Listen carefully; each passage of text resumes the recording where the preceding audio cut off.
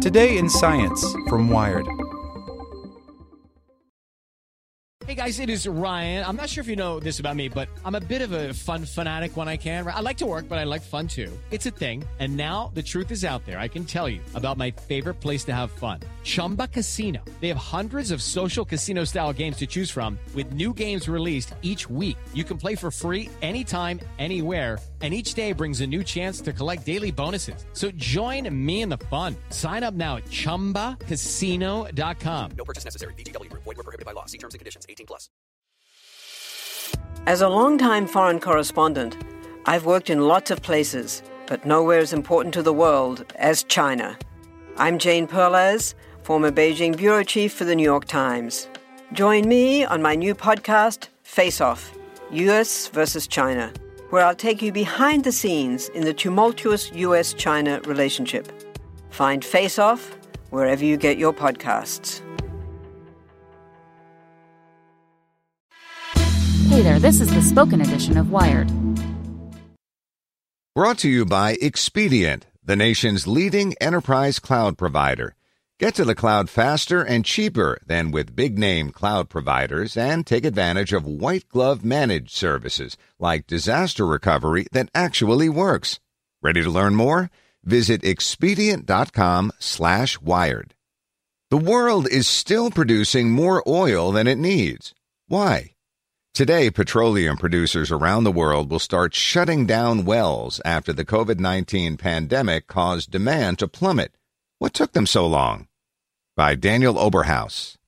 Something weird happened on the oil market last week. For a few minutes on April 20th, the price of a barrel went negative for the first time ever.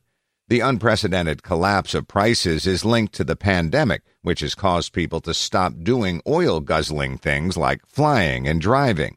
There's now so much extra petroleum on the market that the world is running out of places to put it. If you're an oil producer, it seems like the sensible thing to do in this situation would be to stop producing so much oil. On Friday, members of the Organization of the Petroleum Exporting Countries, Russia, the U.S., and others, will begin scaling back their production by nearly 10 million barrels per day. They hope that this will help stabilize prices and take some pressure off of producers and refineries that are scrambling to find a place to store the excess. But the rollback isn't likely to be enough. Oil producers would have to reduce production by almost 3 times that amount to match the downturn in demand. So why don't they? Well, the short answer is because temporarily closing or shutting in a well costs money, and potentially lots of money. It's not just about the foregone revenue, which is less of a concern when prices are dipping into the negative. It's about what happens when the well is opened back up. Shutting in a well is not especially difficult, says Eric Van Oort, a petroleum engineer at the University of Texas at Austin. It's mostly a matter of shutting off a master valve at the surface, much like turning off a faucet. But, he says, operators are generally reluctant to shut in their wells if they don't absolutely have to, because they know they're going to incur some damage on those wells. The U.S. has been the largest producer of crude oil in the world for the past 2 years, and the vast majority is dredged up in Texas and on offshore derricks in the Gulf of Mexico. On land, most of America's crude is produced from shale reservoirs, which trap the oil in rocks with low permeability. To set it free, companies use a technique called hydraulic fracturing or fracking that opens cracks in rocks deep in the earth by blasting them with water or gas. Shut-ins are a normal part of oil production, but they're usually limited to a few wells at a time and mostly undertaken for repairs. Petroleum producers have known for decades that shale wells that have previously been shut in produce less oil when they're reopened, says John McLennan, an expert in geomechanics at the University of Utah Energy and Geoscience Institute. But the exact cause of the damage is often unclear. McLennan says that one of the most well-supported explanations is water blockage. A well typically taps into a mixture of oil and water. Both are pumped to the surface, but the water is treated as waste. When a well is shut in, the ratio of oil to water is recalibrated, since there's no longer a big pipe sucking on the fissures in the rock. Because the rock in shale wells isn't very permeable, water may accumulate in the fractures. When the well opens up again, it may end up producing more water than oil because the accumulated H2O impedes the movement of oil. Shale wells typically operate on thin profit margins, so even a relatively small loss in productivity could make the well unprofitable. Van Oort says the amount of time a well is closed doesn't really affect how much damage the shut-in inflicts on the reservoir. Once the well is closed, the damage is done. If producers have to repeatedly shut the well, the damage can compound over time and reduce productivity even more. It's always best to leave the well alone once you go to production, says Van Oort. The situation is a bit better for the roughly 1,000 offshore oil derricks in the Gulf of Mexico. These are typically conventional wells where a pipe is drilled into the ground and oil is pumped up, almost like sucking a milkshake through a straw. Offshore oil producers are accustomed to temporarily turning wells off during hurricanes, and shut-ins don't have as big of a negative effect on their ability to produce oil. The reason for this, says McLennan, is because the offshore reservoirs are more permeable, which allows the oil to flow more freely. But even though offshore reservoirs might not sustain as much damage from shut-ins, McLennan says the wells are a bit more challenging to turn off. Some subsea pipelines may need to be protected if the oil contains waxy paraffins, which can solidify in pipelines at the bottom of the ocean, where temperatures are just a few degrees above freezing.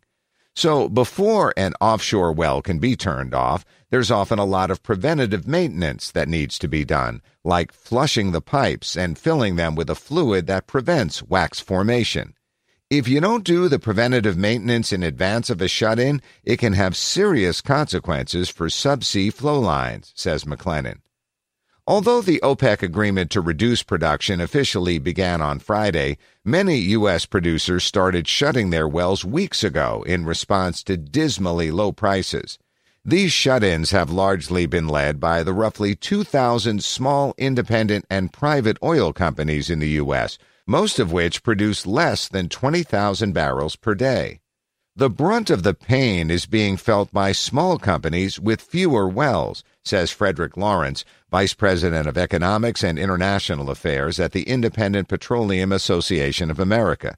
It's one thing when prices are down, but this twin calamity with COVID-19 is a fall to earth without a parachute, he says. Smaller independent and private companies don't have many of the advantages afforded to large independents or global companies like BP or ConocoPhillips. Bigger companies have priority access to pipelines and storage, and also tend to have diversified revenue streams. They don't just produce the oil, they also refine it, transport it, and so on. Smaller companies, by contrast, are totally dependent on the wellhead, Lawrence says. Without significant storage capacity, they have no choice but to shut in the wells if no one's buying. Large companies may be able to cushion the blow from the drop in demand, but even they are not immune to shut-ins. According to a Wall Street Journal report last week, offshore drillers have already started shutting in wells, and they'll close more in the near future to meet the reduced production targets that the U.S. and other countries agreed to in April. Lawrence says that widespread shut-ins of both conventional and fracked oil wells is unprecedented. He expects the wave of shut-ins will result in some consolidation among smaller producers or acquisitions by larger companies. COVID-19 won't kill American oil, he says, but what has transpired will ultimately change the nature of the industry that emerges. Without the ones like you, who work tirelessly to keep things running, everything would suddenly stop. Hospitals, factories, schools, and power plants, they all depend on you. No matter the weather, emergency, or time of day, you're the ones who get it done. At Grainger, we're here for you with professional-grade industrial supplies. Count on real-time product availability and fast delivery. Call, click Grainger.com, or just stop by. Grainger, for the ones who get it done.